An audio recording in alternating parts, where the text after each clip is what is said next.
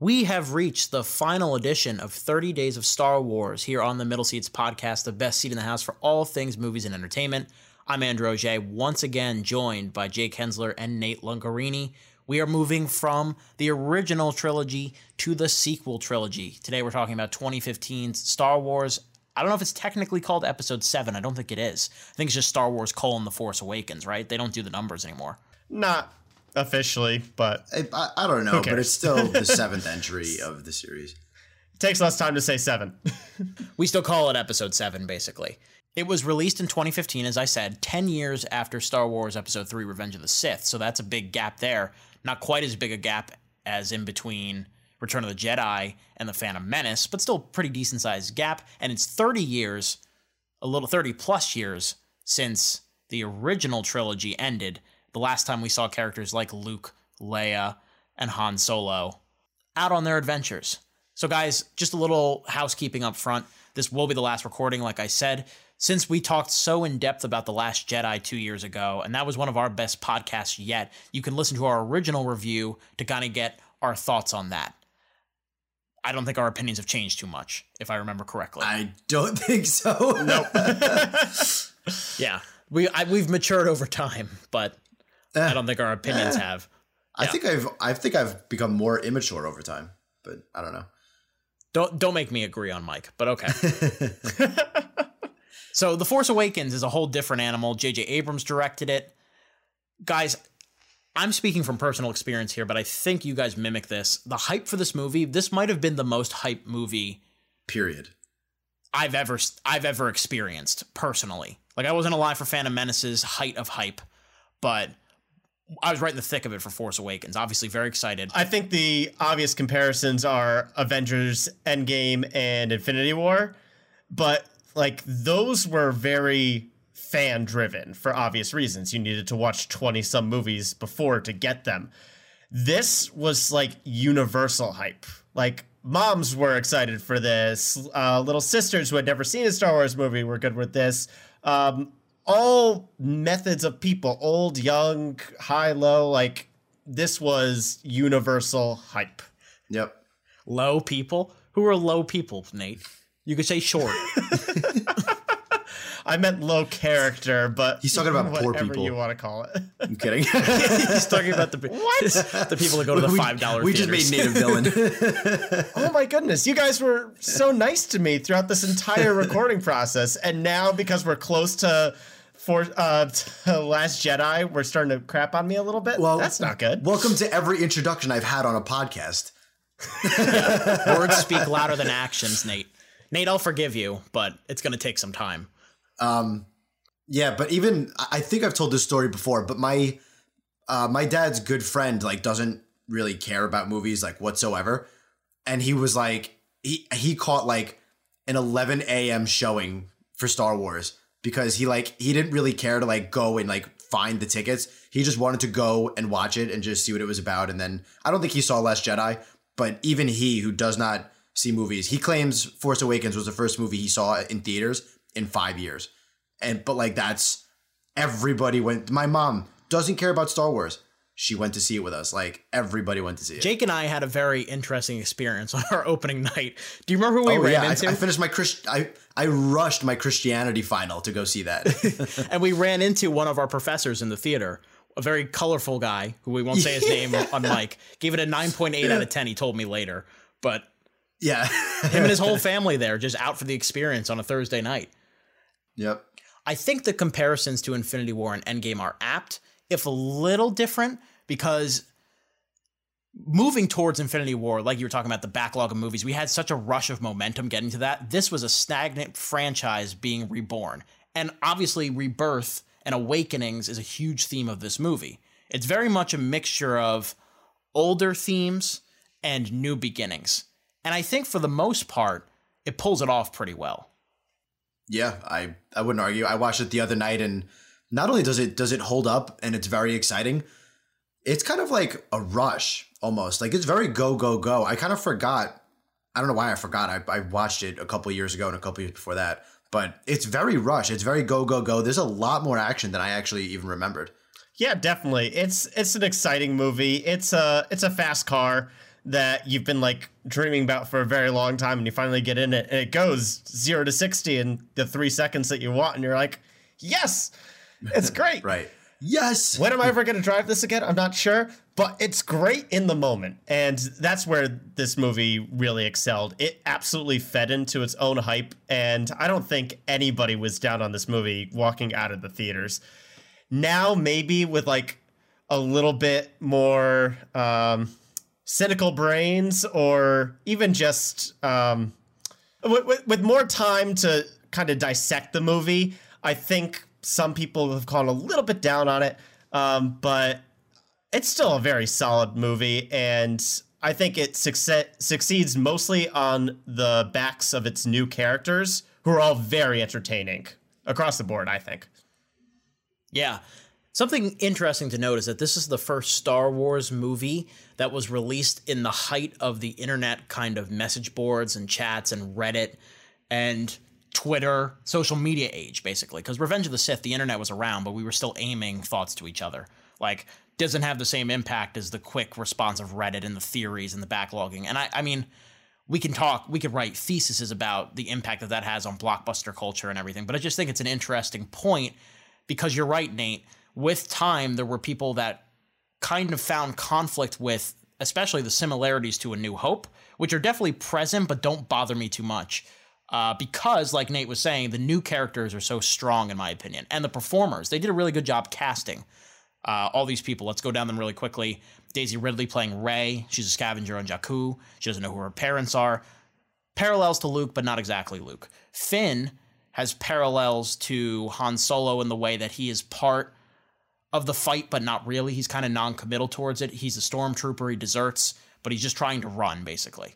He's just trying to save himself for most of the movie. You've got Poe Dameron, who's not really a big part of this one, played by Oscar Isaac. And then, of course, you got Kylo Ren, who literally is a Darth Vader wannabe fanboy. So again, parallels, but not direct ripoffs. Yeah, I also see power. I actually thought there was more similarities, at least in personality, for Poe and Han. He's kind of the cool guy jacket. He's the pilot. He's the wisecracking tough guy. He'll mess you up. He's not afraid to get dirty. And it's also weird to think that there's a Han Solo ripoff character in a movie with Han Solo. So I think it's okay that Finn and Poe are kind of their own people. I think if you put the two of them together, maybe you get Han Solo. Like, right. Poe still answers to authority for the most part in this one. Now, I mean, Last Jedi, they lean more into the Han Solo aspect, but this, I mean, he's not in this one enough to characterize him. He's just kind of a charming scoundrel, and I get that point of it too. And then, like you were saying, Nate, it is interesting how they mix the new characters in with the old characters. Obviously, this is obviously a big spoiler podcast, and I mean, if you've seen any of the sequel trilogy, you know that Luke Skywalker's in this movie for 25 seconds. But Han Solo is a legitimate character in this movie, as is Leia. General Leia now, which I like. Who do you think is the MVP of the movie, acting-wise? It's tough. Who reels you in the most? I was very, very impressed with Daisy Ridley. I don't want to say she's the MVP, because I think the MVP is Harrison Ford. This is, I think, the most emotional and complex work he's done as Han Solo. Of course, with the big reveal that Kylo Ren is his son, and he's having to deal with... He's the Han Solo we remember, but there's regret now, and there's remorse, fear, and there's fear and a willingness to make things right that I think is very vital to his character here. And I mean, failure is a big theme that's gone throughout these sequel films before, and I think Han and Leia kind of feel a little bit of failure for how they let down Kylo Ren or Ben or whoever you want to call him. Yeah, I think my standout is Adam Driver as Kylo Ren, just because he's such a new kind of character that we have not seen in Star Wars before. Like, we've had whiny protagonists / antagonists with Anakin and Luke respectively, but he's a different kind of troubled, and his interactions with all of the other characters just make him very fascinating to watch. I really enjoyed his addition to the saga. I think it's very, very fresh, and it sticks with you. It's one of those new characters that everyone just caught on right away, as like, this is a new villain in the franchise and a different kind of villain to the franchise. he is kind of a mini. You can argue that he's like a mini statement on fan culture and how toxic it can get. There's definitely some fun parallels with that, especially with the Star Wars fandom. Oh, yeah. But just as a character, I thoroughly enjoyed his addition to the franchise. They also introduce him in a very cool way. He holds that laser blast from Poe in the air for a while, and then he's got the 3-pronged lightsaber. He's a direct descendant of Darth Vader. Like, they introduce him really, really well. Yeah, and Adam Driver is such a magnetic actor. Like, he has, from 2015 on, I think, become one of my favorites working today, especially in films like BlacKkKlansman and Marriage Story. And I think he ups his performance in The Last Jedi compared to this one. But he is so good here. You can still feel the conflict inside of him. And, I mean, he's not a guy that holds his emotions too deep inside of him. Like, if he's mad, you know it. And I feel bad for the poor technicians on the Starkiller base that had to clean up his messes, and the stormtroopers that have to find different routes just to stay away from him. One of my favorite visual gags of the entire series is when the two of them are walking down the hall, they hear it, and they're like, let's go a different way. Let's figure something else out. Mm-hmm. Quick aside, this definitely reeks is the wrong word, but it has a lot of modern type humor like that. That's very Disney-esque. Like, Marvel is full of those types of like one-liner gags and one-sight gags kind of thing. And it's not so much that it feels foreign to the franchise, but it is very different from the other 6 movies that we've covered thus far, I think. Yeah, things like BB-8 giving the thumbs up with the lighter. I love that. Poe's like, do I start talking? Will you start talking first with Kylo? Yeah, you're right. There's a lot of that stuff. Yeah, it's quippy humor that's very different than what was, I think, for the most part, like one-liners from Harrison Ford to brighten up other jokes in the franchise, you know? Although Ford still gets one of the best lines in the movie when he finds out Finn was really kind of like sanitation, which, by the way, borrowed from Tropic Thunder. But when he finds out Finn is in sanitation, and Finn is like, well, how could you just found a Force Awakens Tropic Thunder parallel? Yes. That's like 4 degrees of separation. I love Tropic Thunder. But Han Solo finds out Finn was more or less in sanitation, but he just has an entryway in there. And he's like, I don't know, I figured I'd get us in and then the Force will do the rest. And Ford is like, that's not how the Force works. That's a good line, but then immediately following that is a really good interaction. It's a mix of the old humor and the new humor, because that's something that's newer. But then his interactions with Chewie like growls and he'll be like, "Oh, you're cold?" Like, really? Furball? Yeah, actually, you're right. That is really a good mix of old and new humor. Because I'm revisiting the original trilogy. Han and Chewie have some awesome interactions. Absolutely, yeah. Yeah, and all of those elements are still present here. Like, there definitely was a template that Abrams worked off of and kind of just changed a few things. I only think it's a real problem in minor places. Like, the entire concept of Starkiller Base is stupid, in my opinion. Yeah. Because why would they try this again? I mean, they sort of try to address it. Like, they show how much bigger it is opposed to the Death Star. And then I honestly think that was one of the biggest mistakes of the movie. Like, you literally compared it to the original trilogy on screen. You could have just said, oh, it was as big as the Death Star and gotten away with it. But by showing it on screen, you called even more attention to just how much it was ripping off New Hope at that point. I don't forgive it, but I got close when Han goes, well, there's always a way to blow those things up. You just got to figure it out or something like that. I was like, okay, You're a little self-aware, but it's still dumb. Right. Addressing the problem doesn't make it less of a problem. But, like, I wasn't looking for a spoof, you know? That's the main thing that stuck out to me. I mean, the whole Maz Kanata, played by Lupita Nyong'o, sequence is very reminiscent of the Cantina, but that gives them a chance to kind of explore some cool new characters. So I was okay with that. And I said this about the original trilogy in our Return of the Jedi podcast, but what an easy watch this is. What is it? It's 2:15 and it feels like 45 minutes. Yeah. Like, it's so quick. I couldn't believe how fast it was for a two and change movie. Let's pivot back towards Rey here, I think, because there's a lot to unpack with this character that's kind of grounded in the film's big reveals. Like I said, it's called The Force Awakens for a reason, and I believe, obviously, the awakening is within Rey, her discovering her powers after all this time. I think it's kind of a fight or flight thing is how I take it, is that she never had to rely on these things before, and now that she's in a life or death situation, she is finding these new elements of herself that she's never seen before and seeing the power of it. So I was okay with her bevy of powers here. They're clearly raw, they're clearly untrained, but I like the utilization and I like the reveal that she was going to be the one to have these powers and not Finn, like a lot of the marketing was telling us that it might be. Like all the posters have Finn with a lightsaber, not her.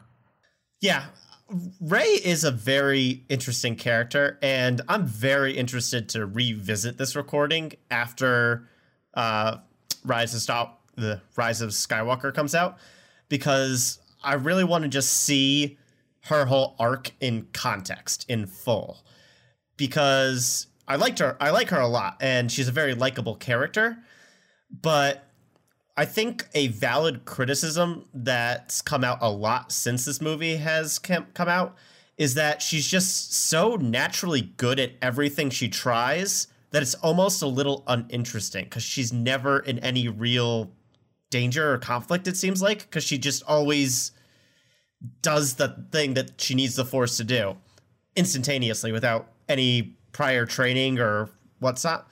I did feel that way a little bit watching Force Awakens. Like, Kylo Ren has been using the Force for a long time now and had training with Luke, is the son of Han Solo and Leia. The Force runs through him, like, very naturally Snoke equipped obviously with the Force. did something too. Yeah. And she goes toe-to-toe with him and actually beats him. And I was like, really? Although I will contend that with the lightsaber battle, check the choreography again, because this time I noticed she's running away for most of the fight. Like, she's very much in self-defense mode until she's forced to stand her ground.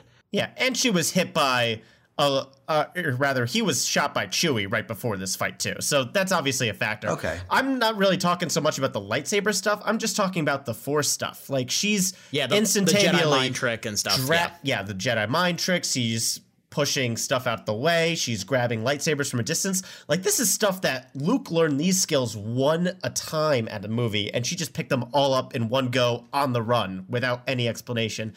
And that didn't really bother me when it was just episode 7, but with episode 8 in context too, where she really didn't learn anything new and still succeeds at almost every conflict she comes into in that movie, I'm starting to worry that that's going to be a character downfall. And if she still is able to do whatever the plot needs her to do in episode 9, that I'm not going to enjoy this character as much anymore.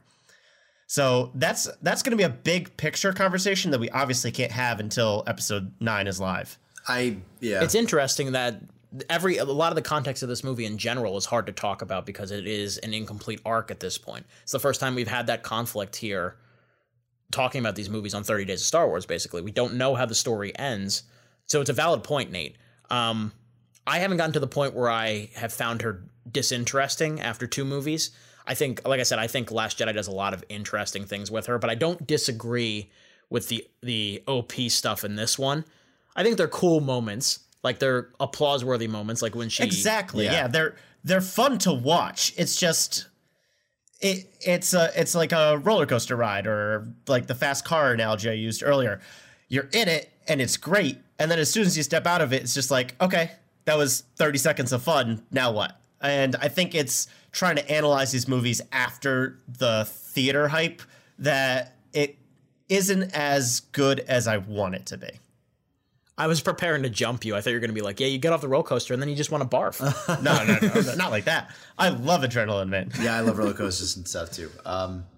But there's another point I wanted to bring up to you guys, and I feel like a lot of people really, really dug into the final Han Solo Kylo Ren interaction.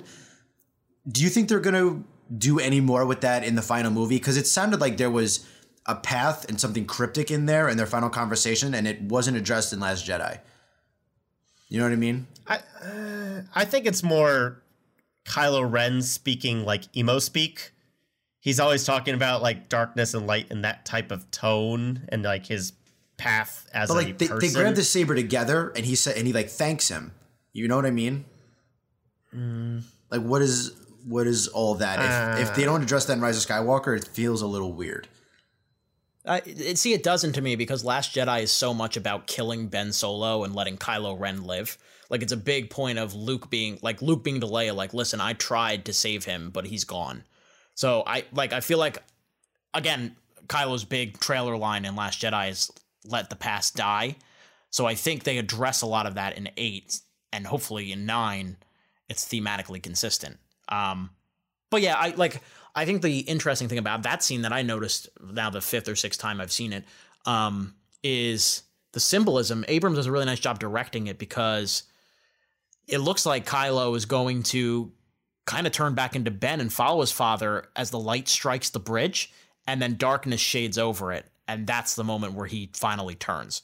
Like, that's just a beautiful visual symmetry thing that I enjoyed this time.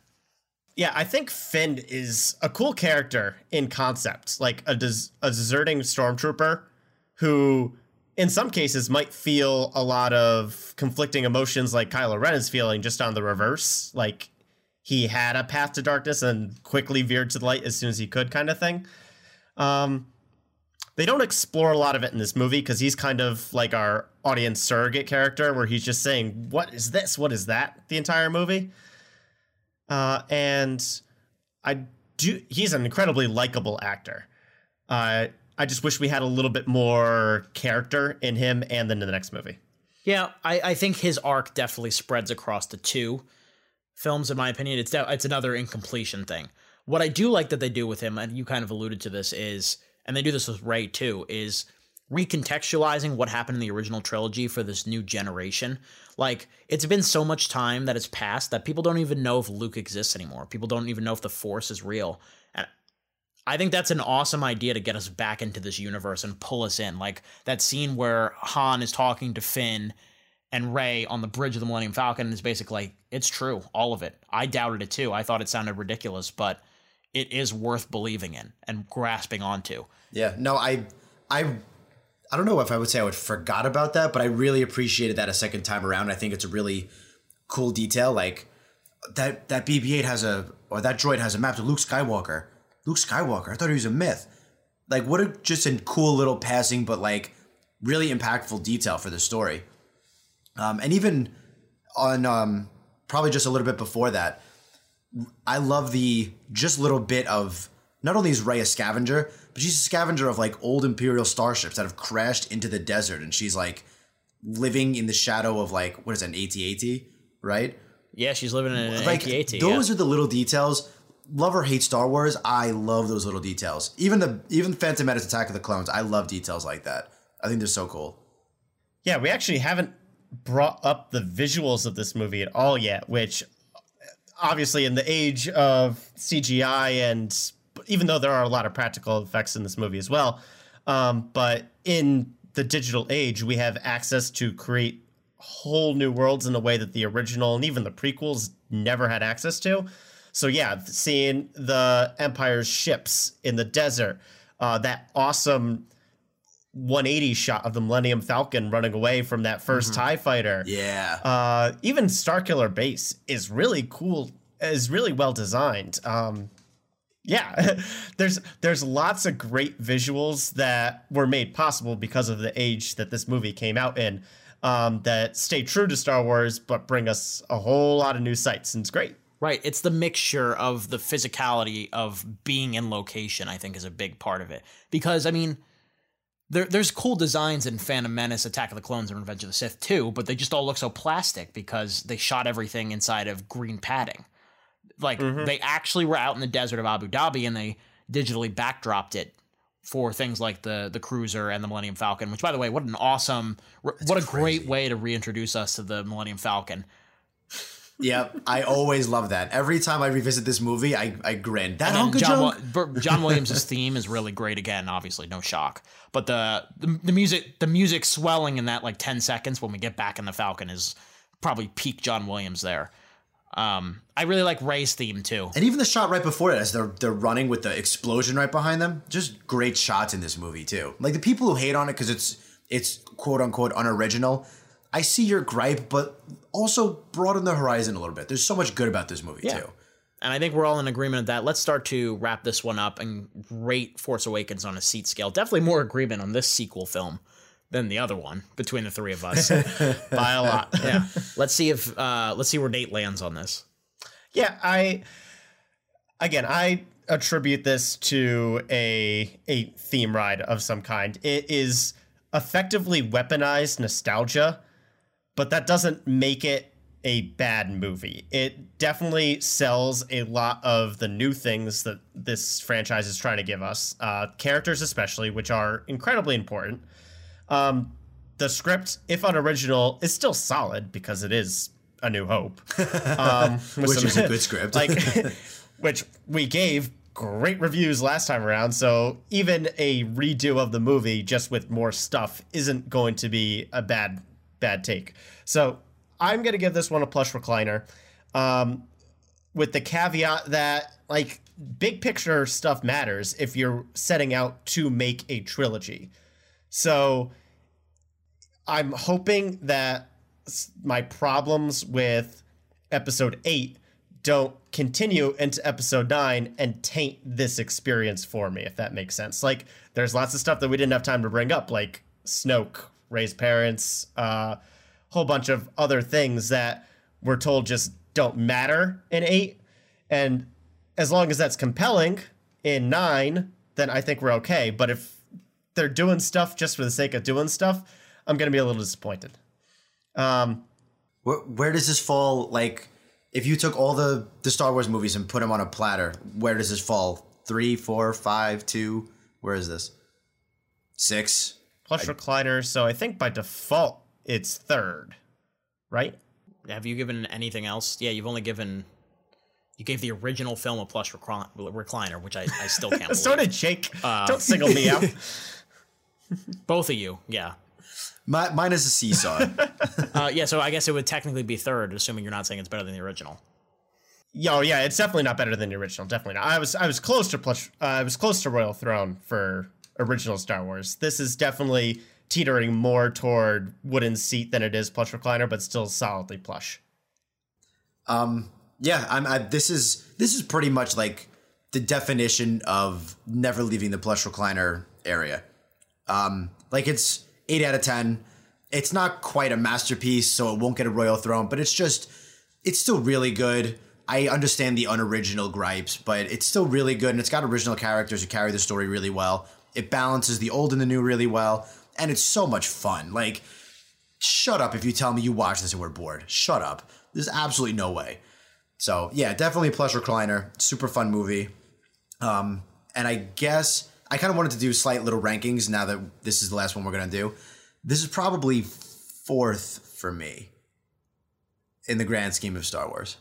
It would also be 4th for me as well. I talked a lot in the last podcast on Return of the Jedi when we were talking about that. About the tiers of Star Wars films. For me, the first tier would be Empire, A New Hope, Last Jedi. This is the top film in the second tier for me. It's just so relentlessly entertaining. It's a very inviting welcome back to the franchise because it doesn't abandon what we loved about it, but it also teases new elements. Now, Nate, you're absolutely right. If the new elements don't pay off in Rise of Skywalker, will the impact of this film be cheapened? No, probably not when you watch it, because you'll still have the fond memories of how it went when you first saw it. But at the same time, there does need to be satisfying payoff. For me personally, it needs to be satisfying payoff for the evolution of the themes and the characters that I saw in 8. But who knows? We'll find out soon. Plush recliner, absolutely. So yeah, I think I would go really quickly. Empire, New Hope, Jedi, Last Jedi, Force Awakens, probably Return of the Jedi, and then Revenge of the Sith, and then so on and so forth. Rogue One's probably and then somewhere doesn't really matter. Yeah. whatever, blah, blah, blah. Rogue One is pretty good too, I think. But I just needed the last 10 minutes of Rogue One. Thank you guys for joining us on 30 Days of Star Wars. We have gone through 7 of the... How many total Star Wars movies are there? 10, 11? Somehow less than Marvel, and it doesn't feel that way. Yes. Well, I mean, it's, again, longer time period. As I said at the beginning, Last Jedi, check out our 2017 review. That's about an hour and 15 minutes worth of anything you need to know about our thoughts on that movie. Be sure to listen to the original trilogy podcast, the prequel trilogy podcast, and be sure to look out for our Rise of Skywalker review coming up soon. That will do it for us. For Nate Lungarini and Jake Hensler, I'm Andrew Auger. Keep that seat warm, everyone. We'll be back soon.